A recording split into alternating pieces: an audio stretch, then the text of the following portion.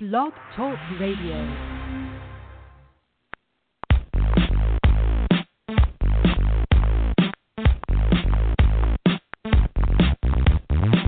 It's the Gridiron Studs Show and the promo that's got the flow. Football knowledge from toe to toe with Amo, Calamino, and the other host you already know. Chad Wilson brings you the show. Dial us up, give us a call. We're waiting here to talk some ball. 347-633-9365 is the number to call. So don't sit around, no time to stall. Giving you football from wall to wall. And now we give you our two hosts, Emil and Chad, with your breakfast toast.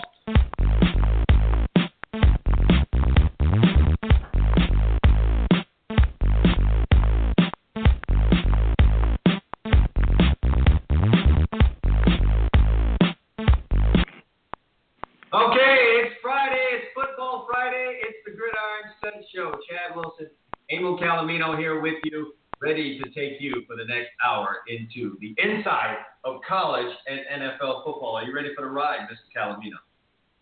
Always ready for the ride. Best show of the week. Love the Friday show. Gotta love it. Football Friday. Coming up on the show today, we're going to talk about college football and the biggest and best matchups that's going to happen on the college gridiron today. We're going to give you some predictions as to what we think is going to go down. And some point spread predictions, for entertainment only out there. Also going to talk some NFL football, preview some of the heavier matchups that we have on the docket. Also give you our predictions there as well as the fantasy football focus sponsored by FanDuel. We'll be talking about that and more here on the Gridiron Studs Show today. If you want to join us on the show, it's 347-633-9365. 347-633-9365. And also, I'd encourage you all to follow the new Twitter account for the Gridiron Studs Show. That's GIS Show BG. GIS Show BG. You can reach out to us there. Send us your questions, comments, etc. about anything that we talk about on the show today. But again, feel free to call us. We won't bite. We're here for the next hour plus. At the top of the hour, I'm going to join Joshua Wilson from FloridaHSFootball.com, and we're going to talk Florida high school football. It's the final week of the regular season. Some pretty interesting matchups, and also a lot of our playoff matchups in the state of Florida are set. So Joshua and I will go through some of that and talk about what we think might be happening here in the state of Florida. The tournament is about to start, Abel. The tournament is about to start. The big tournament, right? You got 8 classes down there, am I right? 8 classes. And you know what? We've got some districts down here. I don't know how they break things up in Pennsylvania, but we have classes, and then you've got several districts that make up regions and all that good stuff. And some of our districts down here have 3 teams in them, and 2 teams are going to make the playoffs. So you have. It's similar up here. They finally fixed our playoffs up here. We only had 4 classes up through last year. So what would happen in the 4A class, let's say, you would get a school like our local high school in my town. Is big for our part of the state, but it's only got like 1,500 kids in 9 through 12. Well, they'd go down toward Philadelphia or out toward Pittsburgh and play a game in the state playoffs. Well, that's broken into Eastern and Western, so I should say Philly early on. And you'd play a team in the same class. They might have 3,500 or 4,000 students. So, non-competitive situation. So now they've got 6 classes up here in Pennsylvania, which makes it a better situation. Yeah, they've tweaked the playoffs down here, and this will be starting next year, where you earn some kind of points and you could get almost like a wild card bid into things. It was done really to eliminate the situation I was talking about here, where in our playoffs this year, the way things are set up with some of these 3-team districts, you're going to have teams with blatant losing records. I mean, last year we had a team 1-9. The school Patrick Peterson came from, Ely High School in Pompano. Yeah. Made it into the playoffs at 1-9 last year. They won the one game. Yeah, we have a little bit on some of our different district games. Now, we're starting districts tonight up here. And then, you after districts, like you guys, you have regions, parts of the state. There's some district games where they needed filler teams. And, a team, they had a big article in last Friday's paper. The one team upset the other in their big annual rivalry game to make the playoffs. And I go and look at the schedule. The team won their second game of the year. So they're 2-8 and they're in the playoffs. Yeah, so you get some of that stuff going on down here, and I guess people were mad enough about it that they decided to do something about it, and so be it. They've managed to do that, come up with some kind of system. Hopefully it works out. But nevertheless, high school football is on the way here in in the state of Florida, playoffs start next week. We don't have a game today. We have a bye American Heritage. We tried to get a game here in week 11. What was your final season record? 8-2? 9-0. 9-0. Well, you lost that. Didn't you lose that first out of conference, out of state game? Yeah, we did lose. It's really counted as like a preseason game, so to speak. So on our official record, it's not on there. But trust me, every one of us realized we lost that game, and really it was a Oh, okay. I don't know how you say. Basically, that was treated as a total exhibition game. Yeah, so to speak, an exhibition game, if you if you could call it that. So when things were real, we won every last one of them, 9-0, heading into the playoffs, and we've got a first round game against a team called Fort Pierce Westwood. They too represent what it is I was talking about. I think their record is 2-7 or 3-6 on the year, and so we face them in the first round. Well, that should be fun for them when they run into you guys. Here's what the deal is, and we've been trying to stress this to our kids. Don't look at that record, okay? Sometimes a team could be 3-6 and they won the last 3 games, so they come in hot, and it doesn't matter. Regardless, we get everyone's best game every year. We're a well-known program, a nationally recognized program, and it doesn't matter if they're 2-7, 7-2. We get everyone's best game. No one looks like they look on film. A good example of that was when we played Jackson about 3 weeks ago. And Jackson has the female head coach who was one of the stars on the show, South Beach Toe. And when you looked at him on film, Emil, you were like, oh, my God, this is just going to be a complete runaway. We're going to put up 28 points in the first quarter, and we're going to be laughing all the way back to the bus. And they came out and played their rear ends off and ended up being a 41-21 game or something like that. So we get everyone's best game, and sometimes it's hard for the kids to understand that, but that is the case. And so I expect that to be the case here. You mind if I take you into a little life situation that's happening up here since we're on high school football to open the show today? Do you mind that? Because it's high school football related. Anytime you have the opportunity to talk high school football, especially from another region, I am all for that, especially Pennsylvania, where there is some good football. We're not talking. Okay, let me set this up for you. I went to a high school which is about 30 minutes from where I currently live. Name of it is Dunmore High School. Dunmore, small town, not a jointure as we call them up here. Our high school is our town has its own high school, so it's not a combination of cities or towns. Proud program. The coach has been there. God, I was 4 years old. I used to go to the games when he's 80 now. He's been there 44 years. He is the second winningest coach in the state of Pennsylvania in terms of total wins. Program has been to 4 state championship games since we started state playoffs about 25 years ago. We've won one of them. The other times we ran into Terrell Pryor beat us. A team called Clarion, who'd won 63 games in a row at the time. So at the end, it's a well-known program in Pennsylvania, small school program.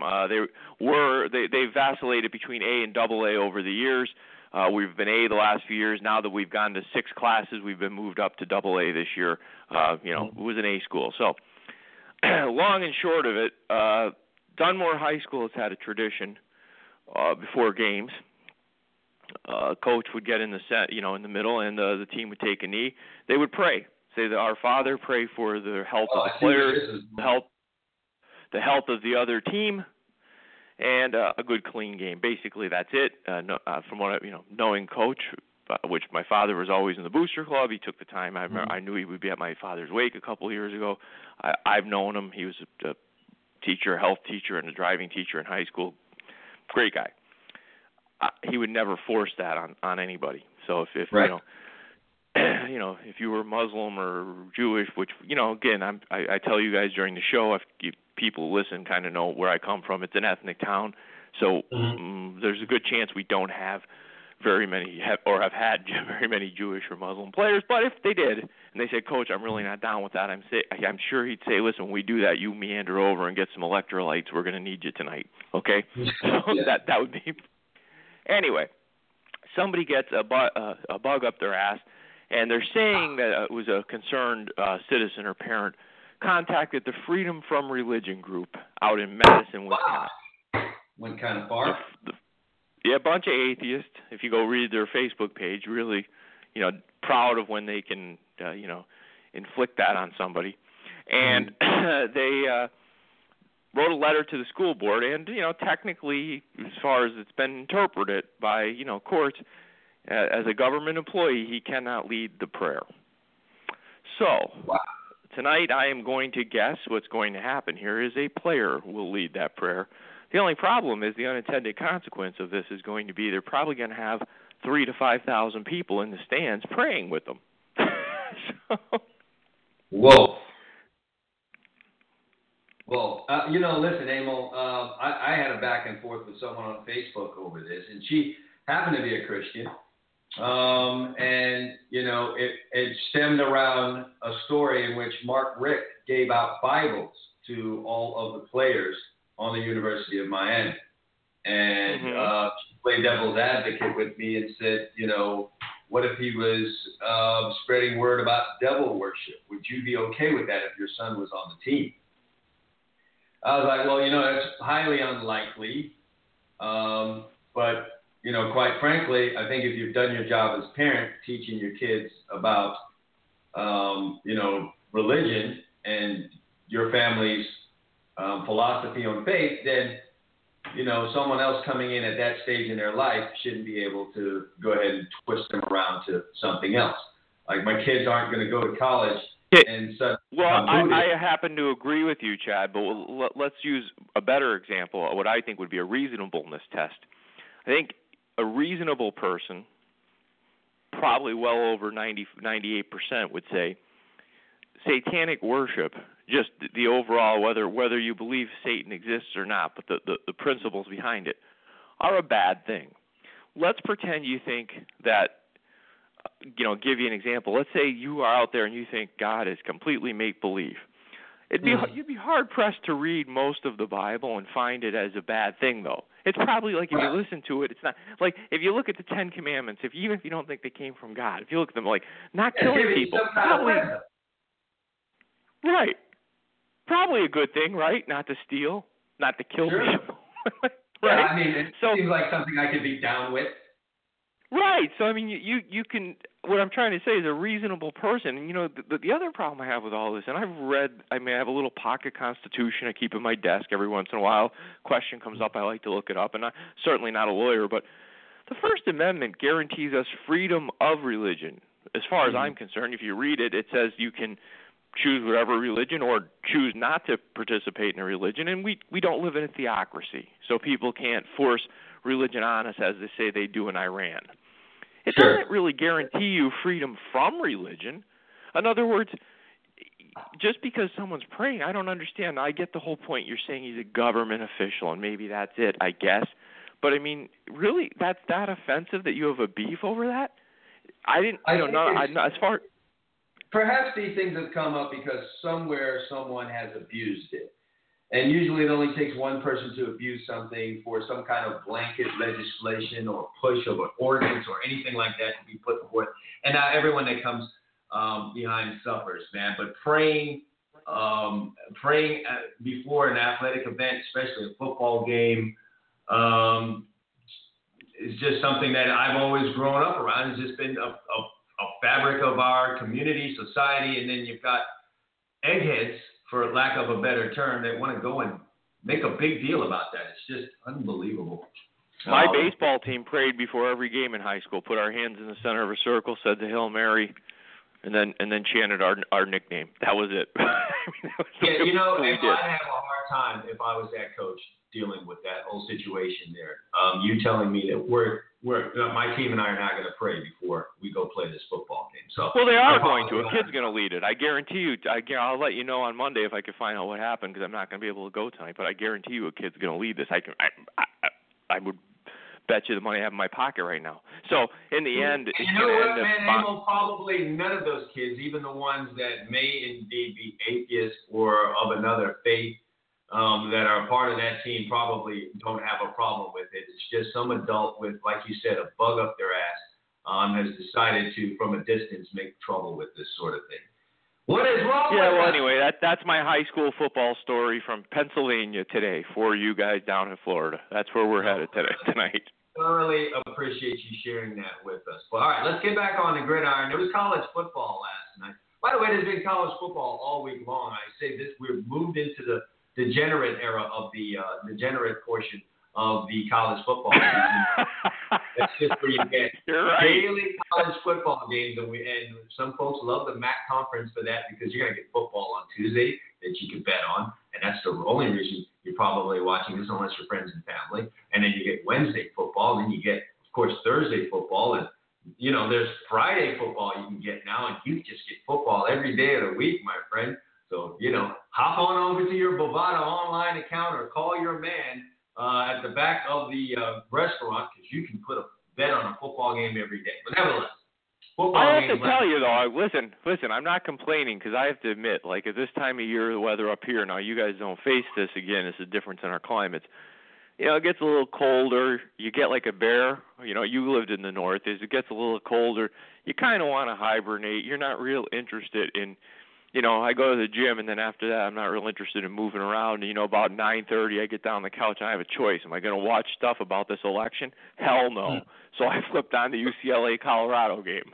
So Yeah, no doubt. I mean, I tried to watch the NFL game, and I tried, just couldn't get lathered up for the Bucs and the Falcons. Really, the only reason I was watching that was to watch those three guys that played at the University of Florida last year. You had three guys that played in the University of Florida's defensive backfield last night, all starters playing on the field last night. Two for the Falcons, one for the Buccaneers. You had Keanu Neal playing starting safety for the Falcons. You had Vernon Hargreaves starting defensive cornerback for the Tampa Bay Buccaneers. Then you had Brian Poole starting nickelback for the Atlanta Falcons. And Poole was a free agent, and he's over there starting. Oh, so yeah. Guys were the secondary playing. That was really the only reason I watched last night. Let me ask you about that, by the way. I really like Neal's game. I think if he can refine it a little bit, I like his size. I like the way he hits. What do you think about Hargreaves? Was this rookie stuff, or, he seems to really be struggling a little bit? I think it is rookie stuff, and he had a tough matchup last night. I mean, who's looked good this year against Julio Jones? Not too many people. So when you come straight from college and then you're dealing with a 6'4", 230-pound beast, I mean, he is the young version of a guy who retired from football this week, Andre Johnson. And I've never met Julio Jones in person, but I have met Andre Johnson in person. And man, let me tell you something. That's a physical specimen. And when you're lining up in front of that, and not only is he physically a beast, he's been in the league for a good little minute. So now he's got, the wisdom on you. It's a tough matchup. So, I just think that's little rookie stuff, and that'll all sort itself out. Vernon Hargreaves is a damn good football player with a lot of instincts. So I think all that will sort himself out. Hey, well, how about Matt Ryan, though? This man is continuing to tear it up this season. Last night he goes 25 of 34, 344, 4 touchdowns, 0 interceptions. Quietly, I don't hear a whole lot of talk about Matt Ryan right now, but he's killing it right now. Oh, he's got it going. He's got it going. I mean, I don't know. When you have they have some weapons there, and they've got a couple good running backs. You mentioned Jones. What's the kid? Sanu. He's a big receiver. Sure. I mean, they've got some weapons for him. I think the biggest thing for Ryan really is they fixed the offensive line for him a little bit. Got a little time to throw. Got a little time to find, Julio Jones, and they're running the ball well right now. Matt Ryan is second in the league in quarterback rating with 115.8. You know who is the only person ahead of him right now. I don't need to say the name. He gets enough pub on his own. But Matt Ryan, 2,600 yards passing. We're only halfway through the season here, so he's on his way to a 5,000-yard season. I don't know if he's ever had one of those before. 19 touchdowns, only 4 interceptions. I mean, he's having an outstanding year. Really outstanding, so don't misunderstand what I'm going to say. I'm just looking to break this down a little for you. I agree with you. So I'm going to say before we start, I agree with you. He's really only faced, though, 2 decent defensive teams in this first 9 games, and that would be Denver and Seattle back-to-back. He won at Denver, lost that heartbreaker at Seattle, but both, he didn't do anything to hurt himself there. His schedule, though, has really been littered with good matchups. Tampa Bay, Oakland, New Orleans, Carolina's a disaster on defense. The Chargers are a disaster. Green Bay is slowly becoming a disaster. They're not a great defensive team. And then Tampa Bay again last night. So he had the right schedule. Now coming up, he's got Philadelphia, Arizona, Kansas City all in a row, and then the Rams. I'll be curious to see in this next 4-game stretch what the Falcons' offense looks like as they start playing better defensive clubs. That's all I'm saying. Yeah, I would say this. He's done his job to continue making those defenses that he's faced miserable. I mean, you could go out there and still make a mess and not get the job done. So he's done what he's supposed to do against those defenses, but I'm with you. Let's see how he does against some of the better ones. I'm sure he'll fall off of his averages, but he could still probably be a pretty good player. No. Yeah, I mean, Chad, you're 100% right. I've seen guys mess up against some of the worst defenses in the league, so I don't mean to take – I'm just trying to point out I think you may see a slight regression for people who follow fantasy. You may – not that you're going to bench him, but you may see a slight regression in the next 4 weeks. That's all I'm pointing out. Yeah, I mean, and if he happens to light those teams up, then he's really having an amazing season. Like I said, there's college football last night, but you know what? We got a college football segment coming up here on the show, so we'll kick off our college football segment with talk of what a couple of games that went down last night, the things that we found interesting in them. We're going to take a break. When we get back, college football talk here on the Gridiron Studs Show. Stay with us.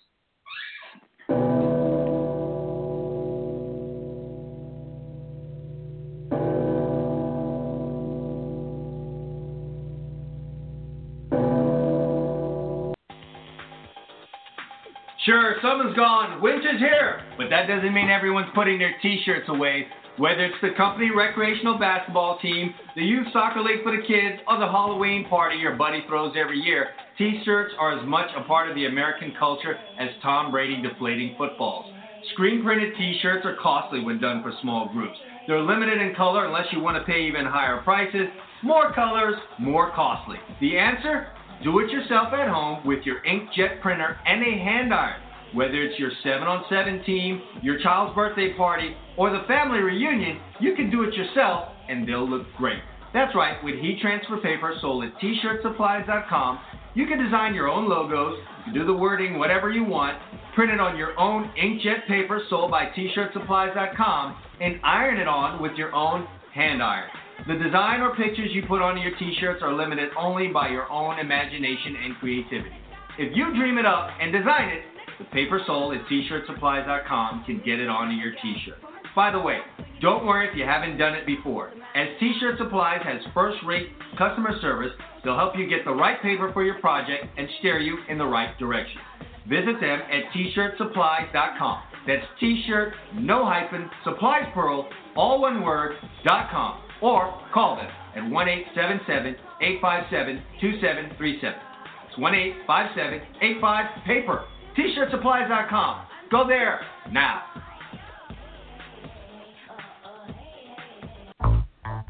You want the truth? Well, here it is.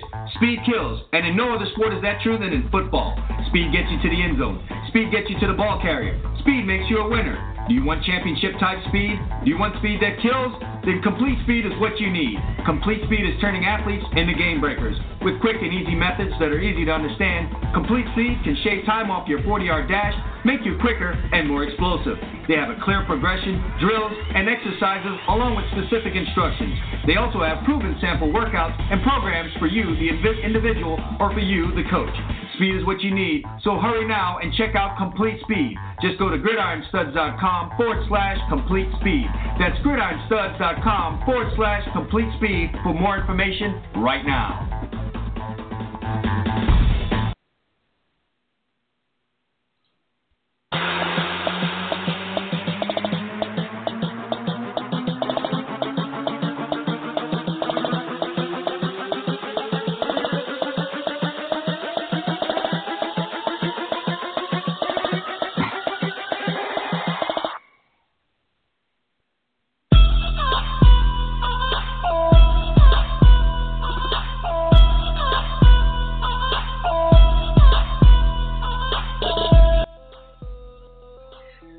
UCLA Bruins taking on Colorado last night. You know what?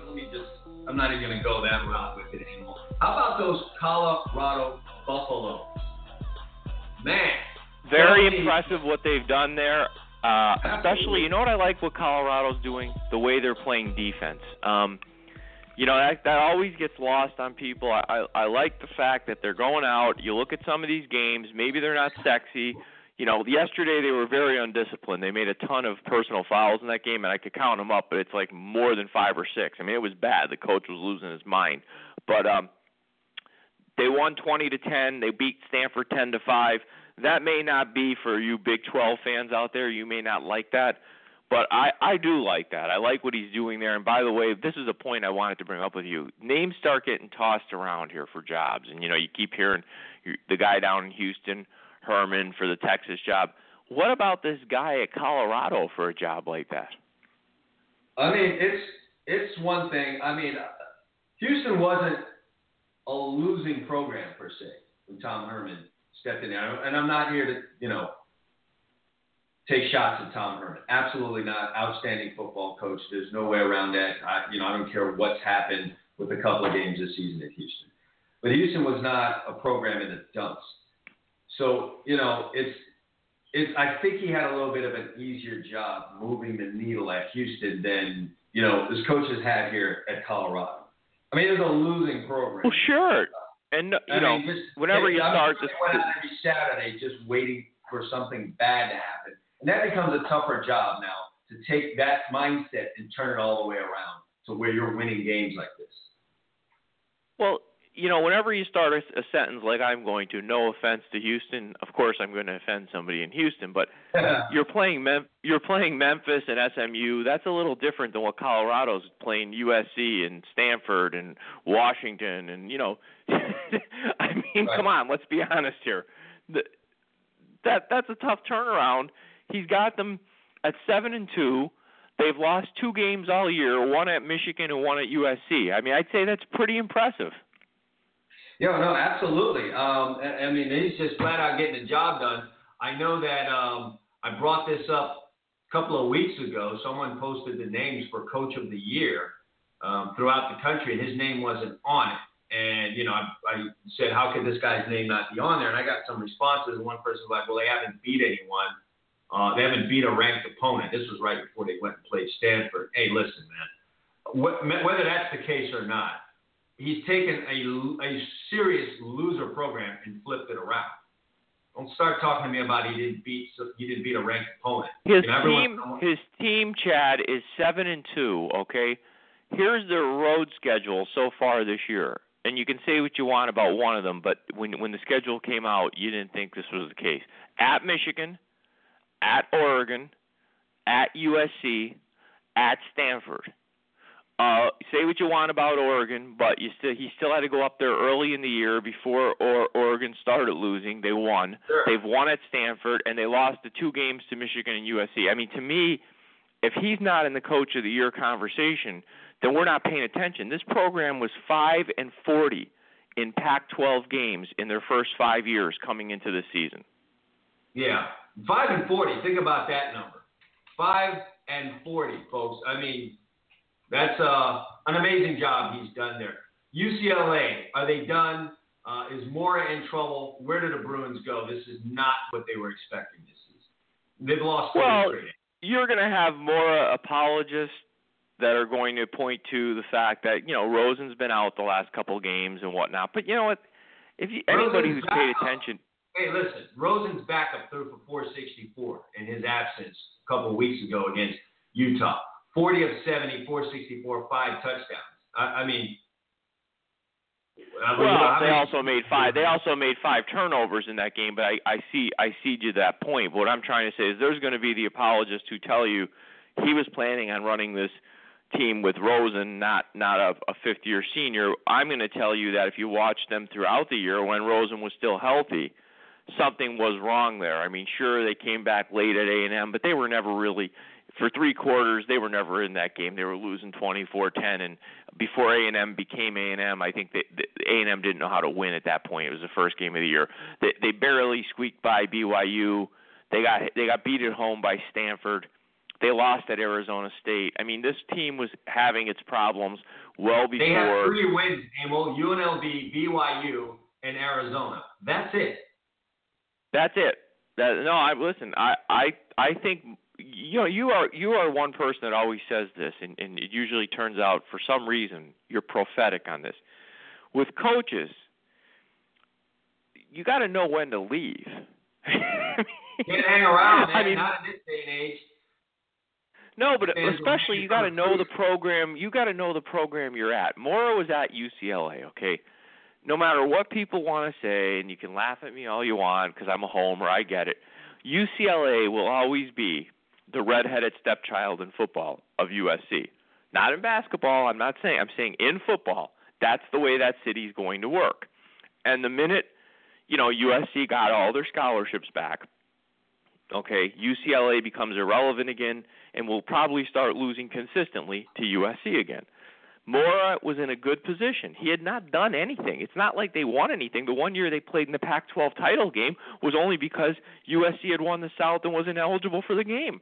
They won 8-9 games and everybody was excited. Some coaches, Emil, want to get comfortable. There's some people that will move from house to house, or in a market that's good for the sellers.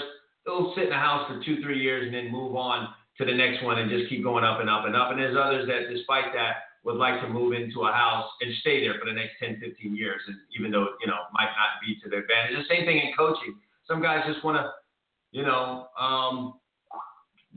put their roots somewhere. And, for Jim Mora, that might have been a mistake. Well, I think it was I'm not even sure he'll get fired there because, again, I think the benefit, the flip side of everything I just said is one of the benefits of coaching football at UCLA is they'll probably give him a year like this because, at UCLA, if you go 9-4, it's acceptable. That's fine. Not that that's a horrible year, but I mean, you go 9-4 every year at UCLA and stay there 10 years, they might throw a statue up somewhere on that campus. I'm serious. Yeah, it's just never been that. It's 9 wins. When you hit 10, you've hit nirvana at UCLA. So they're not going to hit that. They're not going to a bowl game this year. That's got to be a problem for anyone who cares about UCLA football. And, perhaps, Emil, this is happening because Mora is distracted by another job opportunity that may be coming his way. Well, they're drying up. Trust me, they're drying up, buddy. That's my point. Those job offers, they were there a couple of years ago when he was doing those speeches in the tunnel in the Coliseum. We own LA. And last year they played USC and they got slapped down. And my guess is, unless something weird happens here, USC's playing some pretty good football. They'll probably slap them around again this year, and those job offers are going to dry up pretty quick. Yeah, unless you've got something on the hook. And look, I want you to pay attention to this, you folks out there listening. There are 2 college coaches right now that I think, this is just me now, I think are being distracted by some pretty solid other offers somewhere, and it's just distracted them to the point where they're not even preparing properly for the games that they have coming. One, I think, is Jim Mora Jr., and the other, I think, is Brian Kelly at Notre Dame. I think both of these guys are seriously entertaining a job elsewhere, and it's affecting almost like those coaches that are heading to the bowl games. And that they're taking a job somewhere else. We don't all know it, but it's, when you go back and look, they were already, their mind was already elsewhere, and they go out and they really stink it up in the bowl game. I think we're at this point in the college football game where that happens sooner. It doesn't just happen around bowl time. People are going and grabbing their next coach in the middle of the season. Sure, we're firing them in the middle of the season. What's to stop them from having negotiations with a coach at another job in the middle of the year? So Jim Mora Jr., Brian Kelly, I think, are 2 guys that may be entertaining other job offers. And that's I think Kelly, mistakenly. First of all, if he leaves Notre Dame, I don't see you leaving Notre Dame for another college job. So my guess on Kelly is, if he goes anywhere, he's NFL bound, and I'm not sure his personality. That screaming coach, the Bill Parcells coach, those days are pretty much gone in the NFL. You've got to be very cerebral, and you've got to be able to get to your team mentally in ways other than screaming openly. You may do it behind closed doors, but that whole screaming on the sidelines, I'm not sure that works in today's NFL with today's players, with the money that's out there. The players know they can't be benched, some of the stars. So you've got to have a different mindset. And every time I see Kelly, he seems to be losing his mind on the Notre Dame sideline. So, yeah, perhaps this is the adjustment he makes if he does head over to the NFL. Hell, that Colorado coach, it seems to be quite the animated fella. If you looked at him last night, he gets super high on the highs, super low on the lows. He'll go off on a player. That guy has to be exhausted in the locker room after a game, win or lose.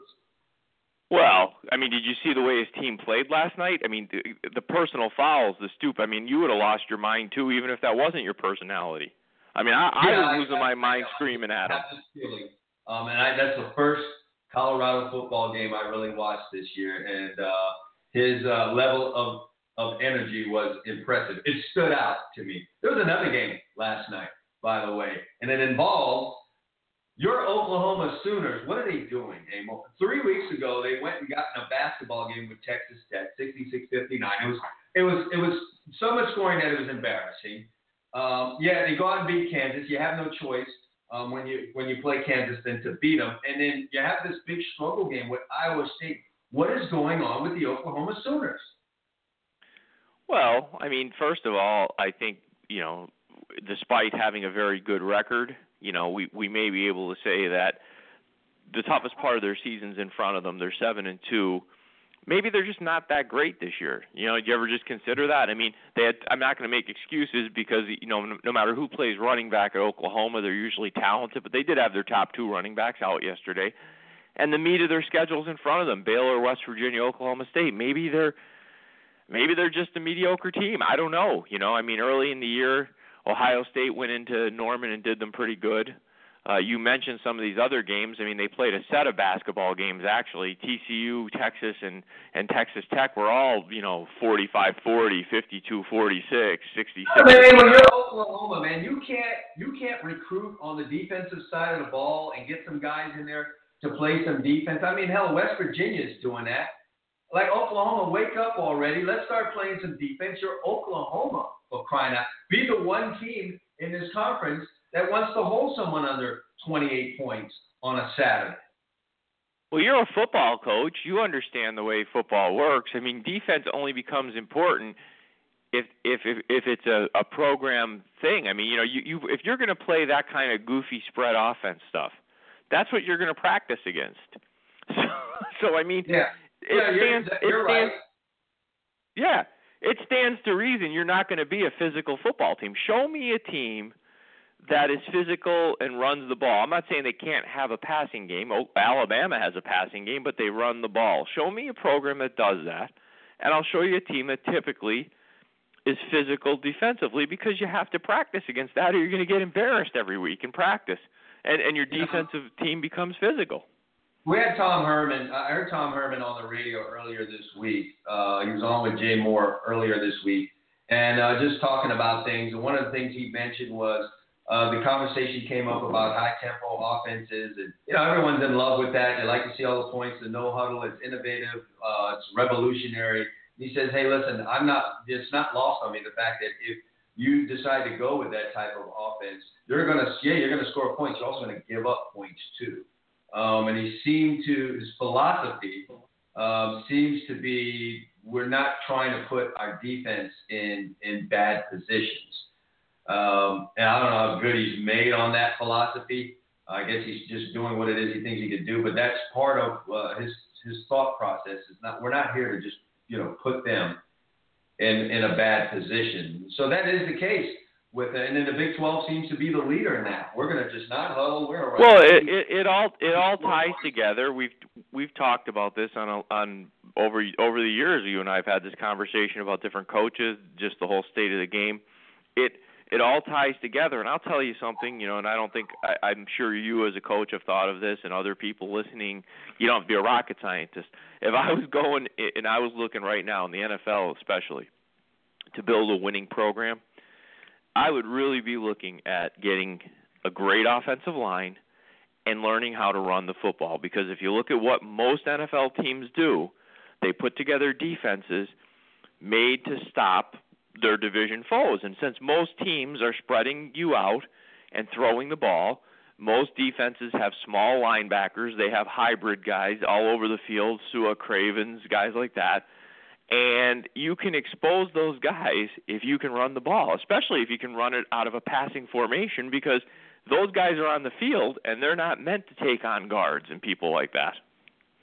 Yeah, I mean, well, that's not going to change anytime soon. That's just turned into the identity of that conference. All right, let's slide into some games that are going to take place on Saturday, going through the top 25, and we've got, I guess we can call it a legit top 25 now, because the while you were away, Emil, they came out with the college football, with the playoff committee, came out with their top 20, 25 in college football. So we're talking real numbers. You're calling that legit. So you're telling me that you think listen, when I saw Penn State ranked at 12th in the country, after I stopped laughing, I stopped reading the rest of the poll.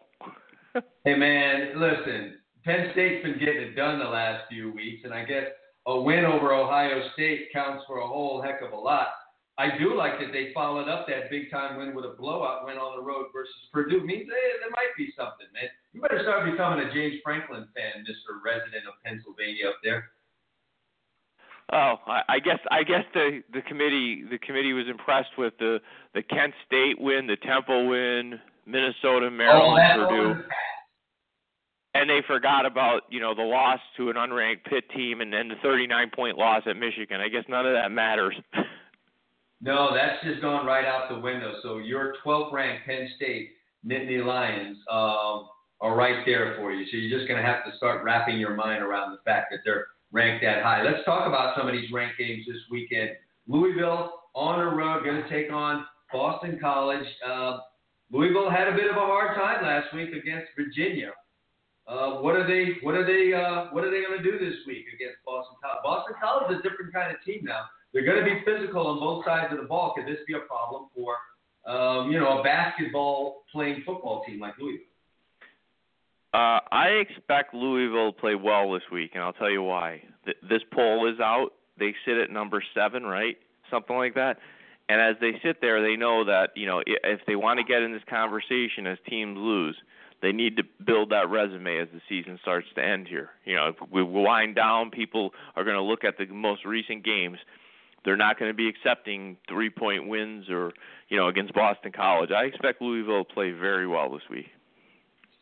Do you expect them to play 24.5-point favorites good? That I won't go that far, because when you start playing on the road in football, any level, and you're asking teams to cover more than 3 touchdowns, that's a tall task. I don't care. Boston College is a 4-4 football team. It's not like you're going there playing a 1-7 team. They're a 4-4 football team at home, so that's asking a lot. But I expect Louisville to not be sweating it out. Let's put it that way at the end of the game.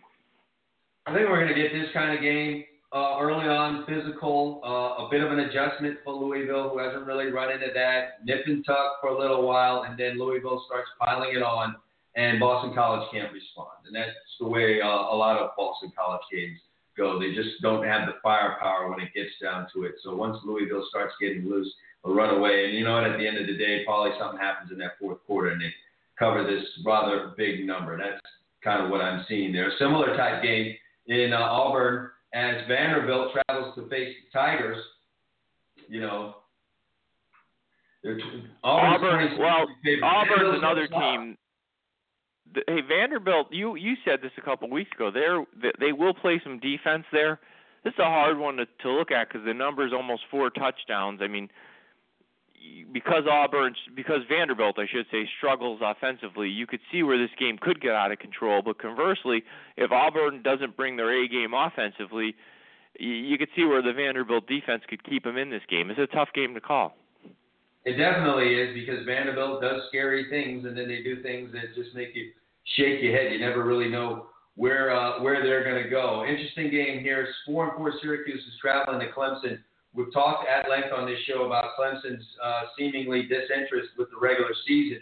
They're coming off the big win at Tallahassee. Could this be another spot where they just want to ho-hum their way through it? They're 26.5-point favorites. Well, if you force me to make a pick on the game, I would take the points because the Syracuse throws the ball all over the yard.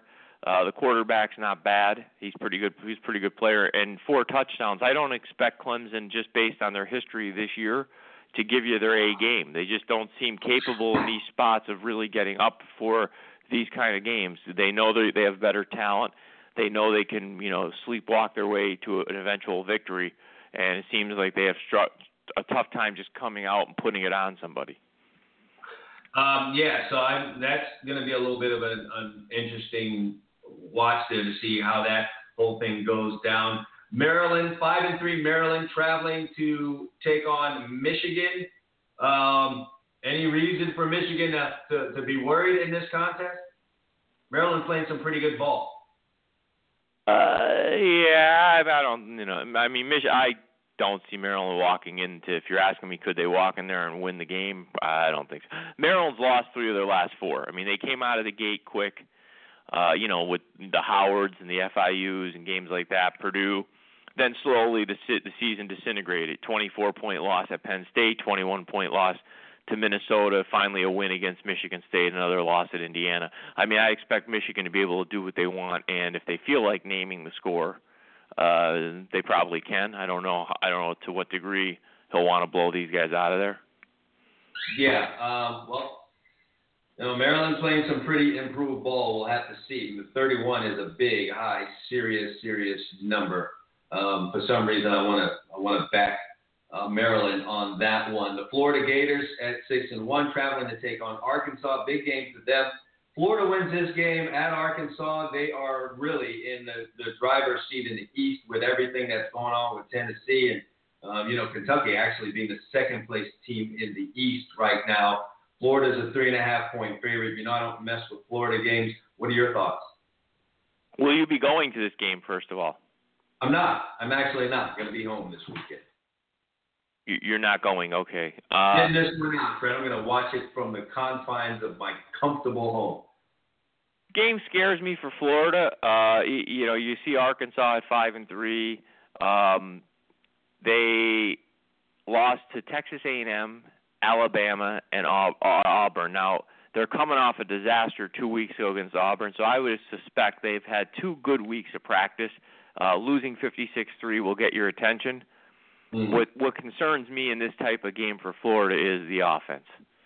Right. I'm always concerned, can they do enough on the road to get a win here? Because this is, I don't think this is going to be an easy. I think it's going to be a tough ball game. I really do. I see this being a field goal type of affair. Sadly to say. Yeah, I mean, 2 weeks off after a humbling loss like the one Arkansas suffered, always dangerous for a road team. Hopping up into this one. We got a big one in the Big Ten on Saturday night. Number 10, Nebraska taking on number 6, Ohio State. Both teams at 7-1. Ohio State's a big 17-point favorite. It's one of those lines, Emil, where you say, good grief, a 7-1 team getting 17 points, and then you get scared. Because why are they such big favorites? I would be very inclined to take Ohio State in this spot. Last week as a big favorite, they failed. The public will jump off them because they failed against Northwestern as a 20-some point favorite. I believe they were, something like that. They won by 4.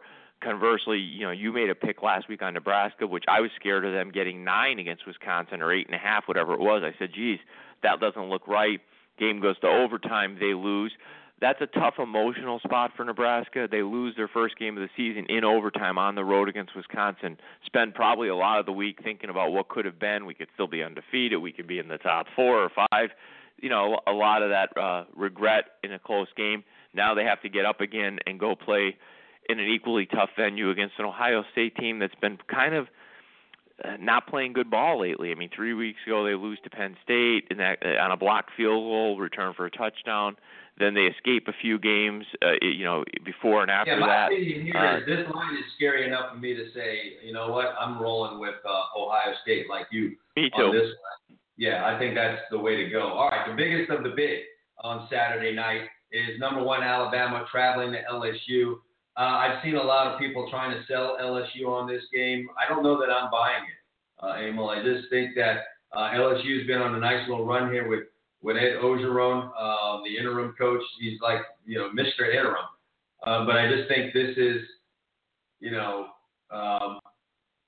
this game's a whole lot bigger than anything they've had to take on since he's been there. And I just don't know that they are they're going to have enough for Alabama. Alabama's a 7.5-point favorite, which is big in this rivalry, which is big to be on the road. And I kind of want to back the Crimson Tide on this.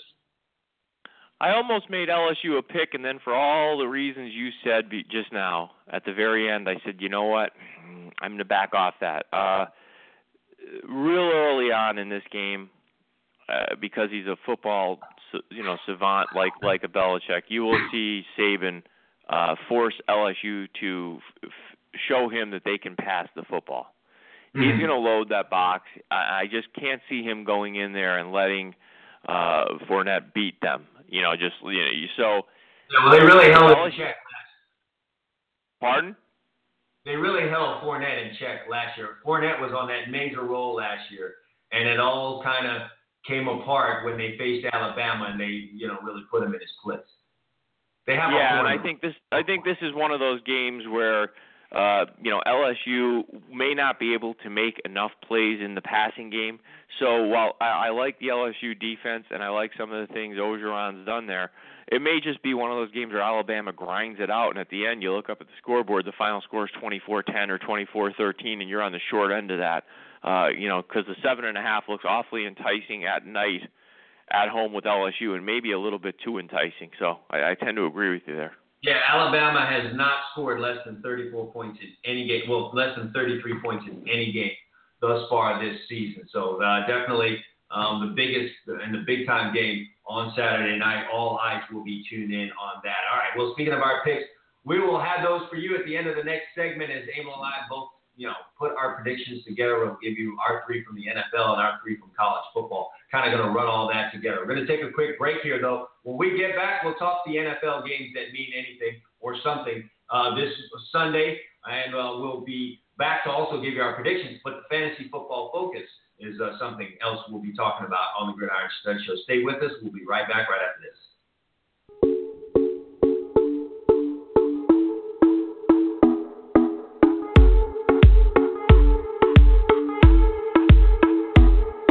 Come on, turn the radio on. It's Friday night, and I won't be long. Gotta do my. To all you high school recruits out there, you want to get recruited by the colleges? Step up and visit GridironStuds.com today. We got college coaches visiting. We've got people visiting. We've got fans visiting. If you want to be seen, get your video up there right now. It's easy. Create a profile. Takes 2 minutes. Stop playing games. Get off of Facebook. Take control of your future. GridironStuds.com is where you need to be today. Visit now, set your profile up, and let yourself be seen.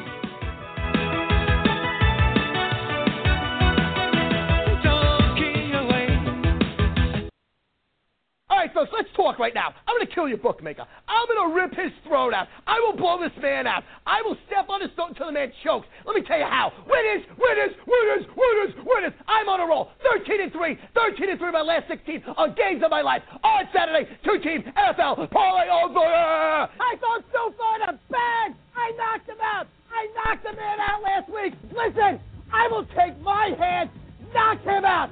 I will take my hand, knock him out. Bang, bang, bang, bang, bang, bang, bang. You know what I did?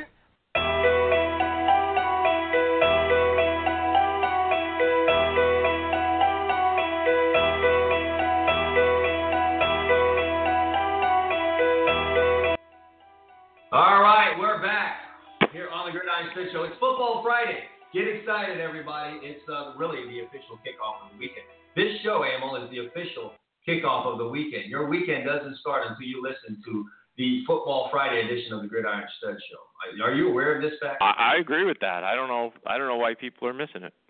Yeah, nothing goes on this weekend until you listen to this show. So if you're listening on the archive version, congratulations. But I do want to remind you, you can start your weekend early if you listen to us live. And we're on live weekdays at 10 a.m., Football Friday show, 10 a.m. Be there or be square. All right, let's talk a little bit about the NFL. But first, I just do want to launch into our fantasy Football Focus. It is sponsored by FanDuel, FanDuel.com. You head over there right now. Listen, fantasy football has just really taken over, okay, especially with the advent of daily fantasy football. No longer do you have to stay trapped into a roster for an entire season.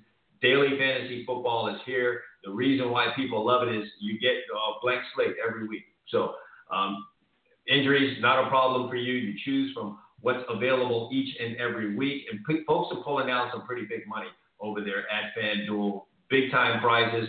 They have $2 million games, $1 million games, $250,000. I mean, listen, they've got it all over there for you.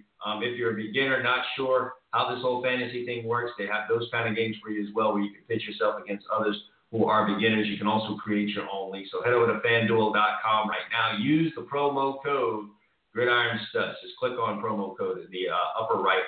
GridironStuds. Get yourself started with a nice little bonus when you head over to FanDuel.com right now. All right, last week, Emil, I had a good week last week.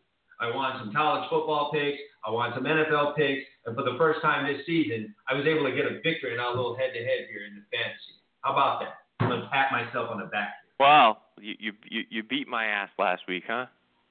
I did. I rolled up some points. I think I would have beat a lot of people last week. And just to talk about what I did there, the first and the best thing that I did was back TB12. I mean, this guy just doesn't let you down. Took Tom Brady, paid a nice little sum for him, $8,700. So that ate away into our $21,000 cap that we have as we pick a quarterback, running back, and wide receiver. But boy, did he perform. Goes out and does what he's been doing every week. Rolls up 30 points for me there, 30.1 points to be exact. So kicked it off good with Tom Brady there. And then I went with Deontay Booker for Denver. All those running backs are down for the Broncos. And I know the Broncos are going to run the football. They're not the Green Bay Packers. So whoever in the hell it is that's left is going to get the football. And sure enough, he did. Rolled up 14.9 points for me to win over San Diego. And then, if you're taking Tom Brady, he's got to throw the ball to somebody. I couldn't get Gronkowski. He cost too much. So I went with the guy Edelman. Didn't go off, but did enough to get me 11.7 points. So at the end of the day, 56.7 points was going to be tough for you to surpass that. That's a very nice week. Well, roll out my disaster. Mine wasn't that good last week. Well, it wasn't. I wouldn't call it a disaster. Disaster is some of the clunkers I've put down. But you went with Jameis Winston, had a decent game, cost you $7,400. He came up with 18.8 points. So from a value standpoint, if you're into that type of thing, not a bad pick there. What happened was the air kind of came out of the Spencer Ware tires. Cost you $7,400. His number's been running up. Only came up with. Well, the air came out of his tires. The guy had his brain rattled around. He's in concussion protocol, my man. Well, that's one of the ways to get a guy out of there is to go upside his head, as they say. Deacon Jones, a big advocate of that. You youngsters are going to have to Google who Deacon Jones is. But nevertheless, you're tired of a guy, you can't stop him, hit him in the side of the head, and send him to the doctor to shine lights in his pupils, and that'll end that. So you had that misfortune, 5.7 points you earned there. And then, I went with your logic there with Cole Beasley. Why not? I mean, every now and then Cole comes out with, a big doozy there. But he had, an average day. Hard to know whether he's going to get the ball. This wasn't that game for him. Only came up with. Well, wait, I blew up your phone on Cole Beasley. This was a whole case of, Des Bryant had sat out 3 weeks, and all of a sudden, rather than just doing what we're doing to get to this point, we decide for 3 quarters, let's make sure we throw Des the ball like all the time. And then all of a sudden the light bulb went on, and Dak said, hey, you know what? I kept throwing the ball to that little white guy, and it kept working out real well for me. So in the fourth quarter, I think Beasley had every one of his 3 or 4 catches, all in the most important part of the game. In hindsight, with Dez coming back, maybe going with Cole Beasley was not the best thing in the world to do because you had to know there'd probably be some kind of pressure, whether real or perceived, to get some balls to Des Bryant, which ended up. Well, yeah, I think you watched the game and you had to feel the same way I did. They forced some throws. I think maybe it was perceived in Dak's head as a rookie. He seemed to be forcing some balls Dez's way. And now Dez came up with a big catch late in that game for a touchdown. I'm not saying anything was wrong other than I just don't think they ran their offense the way they had run it the previous 3 weeks. So in retrospect, I'll have to reconsider in the future when stuff like that happens with the team because it probably wasn't the soundest idea I had last week.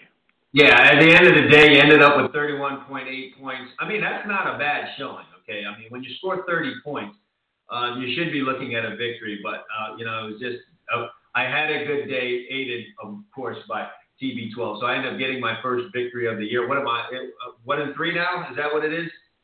You're 3-1. Yes, you've been on the wrong end of that part of our competition. You've been good on the picks. You've been kicking my rear end there, my tail up and down the field, actually, but not so much in fantasy. I predict a raging comeback for me in our little fantasy duel. So what are we going to do this week? I'm going to run through mine real quick. I'm right at the limit. Okay, I spent up all my money this week. I'm going to flow for my quarterback with Andrew Luck. He's taking on the Green Bay Packers. Amo, I've talked about the Packers and their unwillingness to run the football. I think that's going to continue to be the case. And when you do that, the other side gets plenty of opportunities with the football. And I think that's what we're going to see here as the Colts travel to take on the Green Bay Packers. And when you do that, why not go roll with the quarterback that has been, a pretty good fantasy play for a lot of people over the last few years.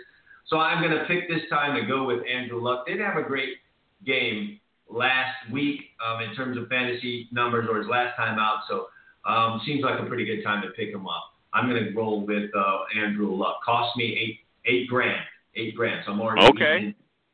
The New Orleans Saints, they're not the team you look for when it comes to playing defense. And they're outdoors this week, totally out of their element. They're going to play the San Francisco 49ers. So why not jump on running back Carlos Hyde? Seems like a good time. San Francisco 49ers, you might want to do something to keep Drew Brees and the guys off the field. Why not hand it to your running back a little bit more this week? So I'm going to roll with Carlos Hyde, and he's going to cost me $7,000. So I got to get a little economical with my wide receiver. The Rams coming off of an embarrassing performance when they went across the pond to London means they need to come up with something good, and it has to be on offense because they totally stunk out loud against the Giants. And I think Kenny Britt ought to be, a good beneficiary of a better offensive play. And I think he's probably the play you want to make here because they got to be better in the passing game. They threw all kinds of interceptions last week, and I think Kenny Britt might be a guy that can come up off of that. That's going to cost you $6,000. So that's my whole $21,000 there. What are you rolling with this week? Okay, first I'm going to start off, quarterback. I mean, I'm still spending a decent amount of money, $7,600. I'm going to take Dak this week. I have a feeling the Cowboys may be a little flat playing after that game last week. And when that happens, usually your defense suffers because it takes more emotion and energy, I think, to play defense. And I think the Cowboys may let the Browns move the ball, which means that to win this game, they'll get into a little bit of a shootout. And I expect the Cowboys' offense to have a lot of success against the Browns' defense. So, therefore, I think Dak may have a little bit of a coming-out party in this game. Going to cost you $7,600. What are you rolling with at running back? Yeah, I was shocked when you gave me the amount I only had to pay for Sproles, $4,800. I'm taking Darren Sproles from the Eagles. I said before the Cowboys game last week, a friend of mine said, "What do you think?" I said, "The only guy in the Eagles offense, and I really do mean this, that scares me at all, is Darren Sproles. The guy runs with the ball, he catches it, he does everything, and he's little. He just, I don't know, it just seems like he shouldn't be doing what he's doing, but he does. And until that stops, I think they're going to keep giving him the ball in any way they can because he's their only home run threat on that offense.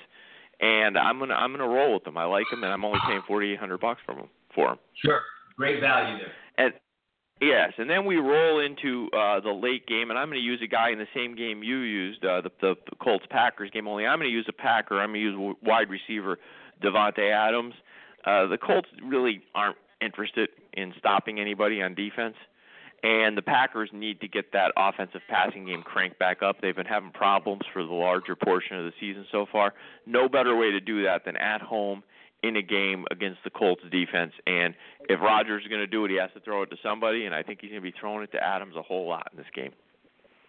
So you're rolling with your man Davante Adams. Well, yes. He is going to throw it. I guess his right-hand man might be taken out of this. We'll just have to see. But Davante Adams is going to cost you $7,100. So the team is in, folks. All right. And again, I just want to remind you that FanDuel.com is there for all of your daily fantasy football needs. Head over to FanDuel.com right now. Open an account and use the promo code GridironStuds. Get yourself a nice little bonus. So let's talk about what we're going to pick this week. I had a little bit of a hard time with the picks this week. I went out on a limb, though. You know what I mean? These are going to be some exciting picks that we're going to have this week. Or you know what? Let's just hold off on that real quick because I know we're going to try and put all of our picks together. We're going to just roll through them all together. So as you sit here and look at the slate, is there any games out here that jump out at you as big-time games this week? Eagles-Giants, maybe? Broncos-Raiders? I've got one. If I go down the board, there's 3 games that I will make sure I see. Well, one will be during my Cowboy game, so I'll flip back and forth the first 2, but I'll definitely have the thumb working. I'm interested whenever the Steelers play the Ravens because that's one of those games where the teams genuinely don't seem to like each other very much. Both teams are, so far, meddling through the season, 4-3, 3-4. This is either a game where the Steelers get some separation in that division, or that division turns into a race to 9-7 if the Ravens win because they'll both be 4-4. So I'll be interested there. Of course, the Eagles, Giants, NFC, so old school football, 2 cities that don't like one another, Philadelphia and New York, and 2 organizations that traditionally don't like one another. And this is the team, this is a game I think obviously the winner becomes the only team that can probably find the Dallas Cowboys without a flashlight in that division. I mean, the Cowboys, unless they go out and do the unexplainable and find a way to lose to Cleveland, which could happen. It's the NFL, folks. Anything can happen. Sure. But assuming they beat Cleveland and they go to 7-1, the winner of this game comes out 5-3 with still a legit chance to somehow win that division if Dallas stumbles. The loser finds themselves 3 games back with 8 to play. That's a tough road to hoe in the NFL. So this is a big game for that reason. And then finally you go to that night game. It's old school. I mean, if there's any other division that has rivalries like the NFC East, it's the AFC West, where 4 teams in that division genuinely don't like each other, and the Broncos and Raiders are 2 of those teams, and it's good to see the Raiders back 6-2, making this a big game at night for us to enjoy.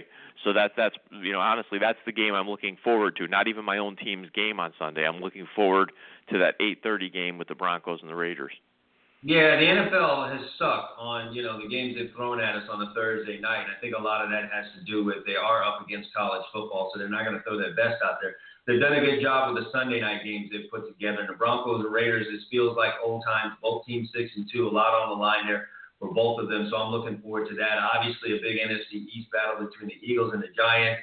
I would want to roll with the Giants here, but the Eagles are going to be super motivated coming off of the loss to the Cowboys. Can't put together back-to-back NFC East losses, so that makes this a dangerous game for the New York Giants. And Steelers and Ravens, always that, a little bit of a bloodbath. But the Steelers, is Ben going to play? How healthy is he going to be? That's going to be interesting to watch. And just can the Ravens get themselves back to 400 here? Because quite frankly, they lose this game, I think they're going to slide really hard on the other side. So those are really the 3 big games that we need to watch here. So let's jump into our picks. It's college football and NFL together. Emma, I'm going to send you up first on this one.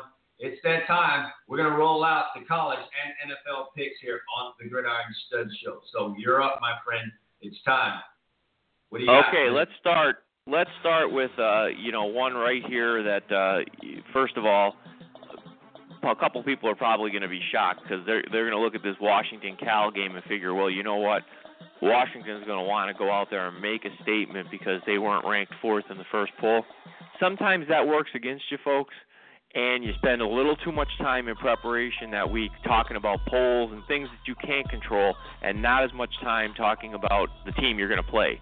And I think this is going to work to Cal's advantage. I like Cal getting 17 points at home. They throw the ball over the place. They're a different team at home. They score points. I think they'll stay within the number here.